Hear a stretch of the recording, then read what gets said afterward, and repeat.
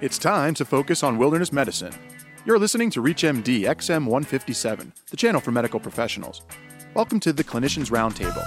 I'm Dr. Andrew Kurkowski, and I'm at the 2008 Wilderness and Mountain Medicine Conference, sponsored by the Wilderness Medical Society.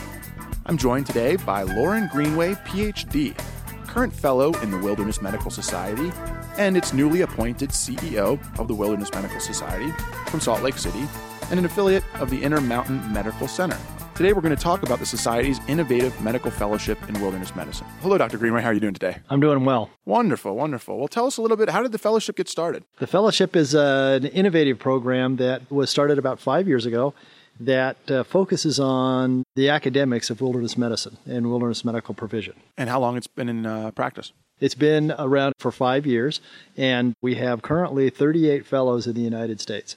And that was our first graduating class. The next class will graduate in July, and we expect to have another 10 to 15. And how is this fellowship different from an academic fellowship that maybe some of our listeners are familiar with? This fellowship has to do with the accumulation of 100 fellowship units that are garnered through educational opportunities that are provided by Wilderness Medical Society and other organizations, of which their courses are approved by the Academy of Wilderness Medicine. That academy is a subset of academic requirements that we use in the Wilderness Medical Society to validate that people actually have training to practice in the wilderness. And what sort of training are we talking about? We're talking about a core curriculum of 100 units that focus around accident prevention, accident treatment, thermic injuries, diving, hyperbaric medicine, venomizations, and all Wilderness Medical Society or all wilderness medicine kind of interactions. Okay, and that is the idea being that if you complete the fellowship, you are trained in all facets of Wilderness Medical Society? That's exactly right. So the fellowship was designed to give a well-rounded approach to the practice of wilderness medicine from an academic perspective. And who developed the curriculum? Dr. Jim Geiling, actually, one of our speakers at this conference, developed the curriculum, and it's been reviewed by a committee that has given expert input and modified slightly since its original inception, and continues to grow and expand as the needs for wilderness medical providers grow and expand. And who might be interested in a fellowship like this? Anyone that's a current member of the Wilderness Medical Society that has a license to practice in any medical or allied health profession is eligible for application in the fellowship program.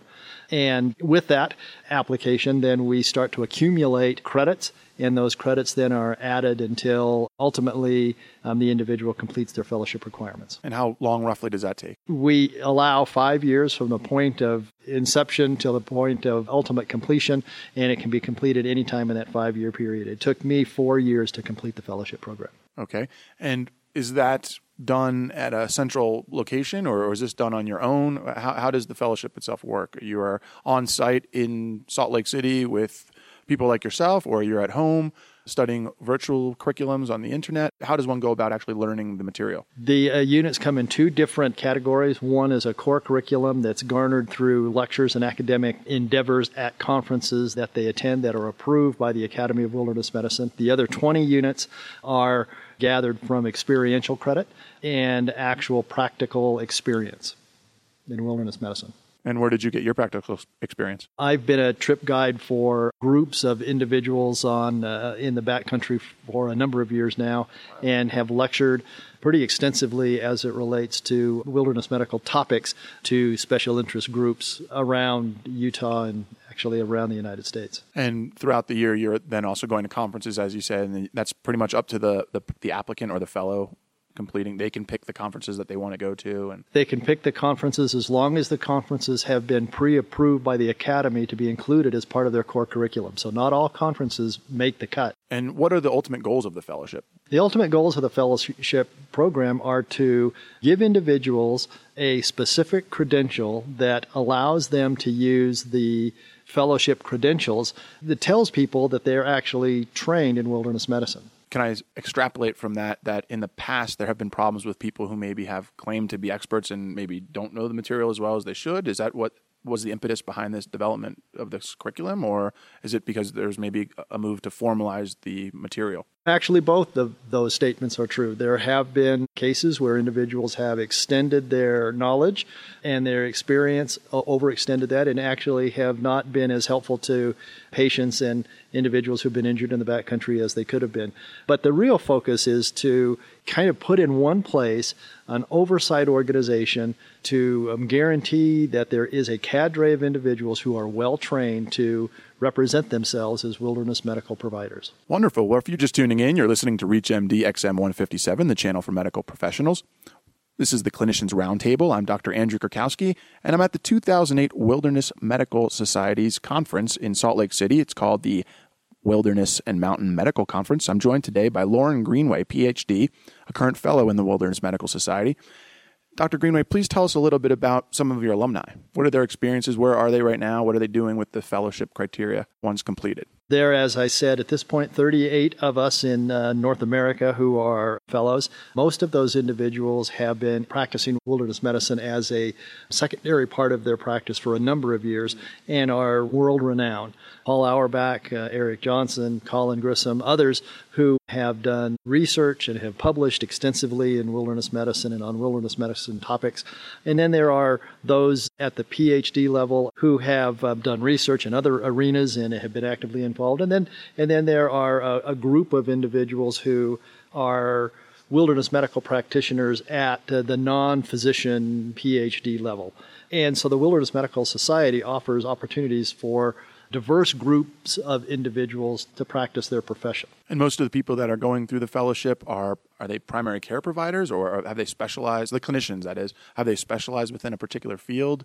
What's your experience been in that regard? Most of the physician practitioners are emergency room trained physicians or surgeons, orthopedic surgeons. Other specialties like that, there are ophthalmologists who are involved. Dr. Jeff Tabin is one of those, and people who have extensive wilderness experience and then utilize their experience to extend care to individuals in the wilderness. Are there any specialties that are underrepresented that you'd like to see maybe more people come out from? Actually, I don't have a good feel for that at this point. My sense is that people who are actively engaged in the wilderness, independent of their specialties, will seek out an organization like ours to affiliate with. We're the only membership organization in North America that you can join relative to wilderness medicine.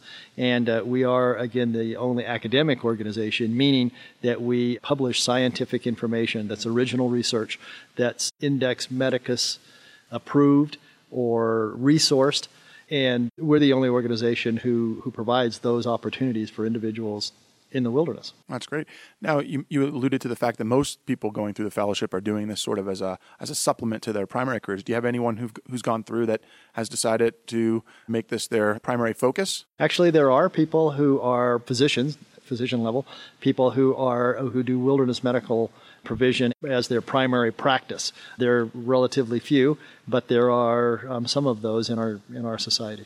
And do they tend to work in the backcountry? They're actually hired out as experts for field guides, or how does that work?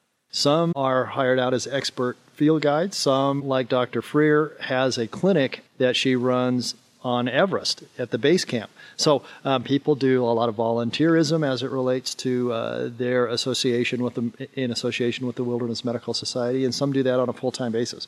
Others don't have that luxury. Where do you see the fellowship going over the next 5 or 10 years? In the next 5 or 10 years, 3 components of the fellowship will be developed that I think are really exciting. One of those components will be a speakers bureau. We want to encourage our fellows to become more actively involved in presenting state-of-the-art information to others in the community. The second area will be research. We have a group of individuals who are active in research, and we offer research grants to that group of individuals.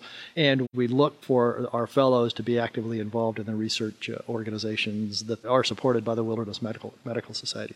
The third, I think, has to do with remote education and distance learning concepts, and we're in the process of developing modules as it relates to that at this point. So those are the 3 things I think will happen in the next 5 to 10 years. It'll make the fellowship program really exciting. And do you see yourself sort of allying with other medical associations, or do you see yourself sort of remaining independent and just having people loosely coming together to do wilderness medicine? Is there a push to maybe join up with other academic associations, or are you remaining independent? The Wilderness Medical Society is going to remain independent, but we want to align with academic institutions such as medical schools, and we have done that across the country. So we're doing both of those, actually. And potential fellow applicants can be any age, any specialty. How does one go about becoming a fellow? First, they have to be a member of the Wilderness Medical Society, then make application to the fellowship program, and the application consists of their license to practice either at the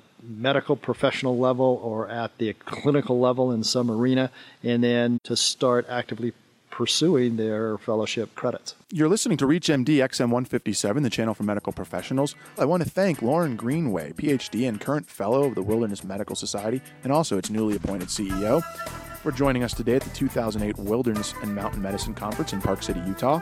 For more information about the Wilderness Medical Society, please visit them at the web at www.wms.org.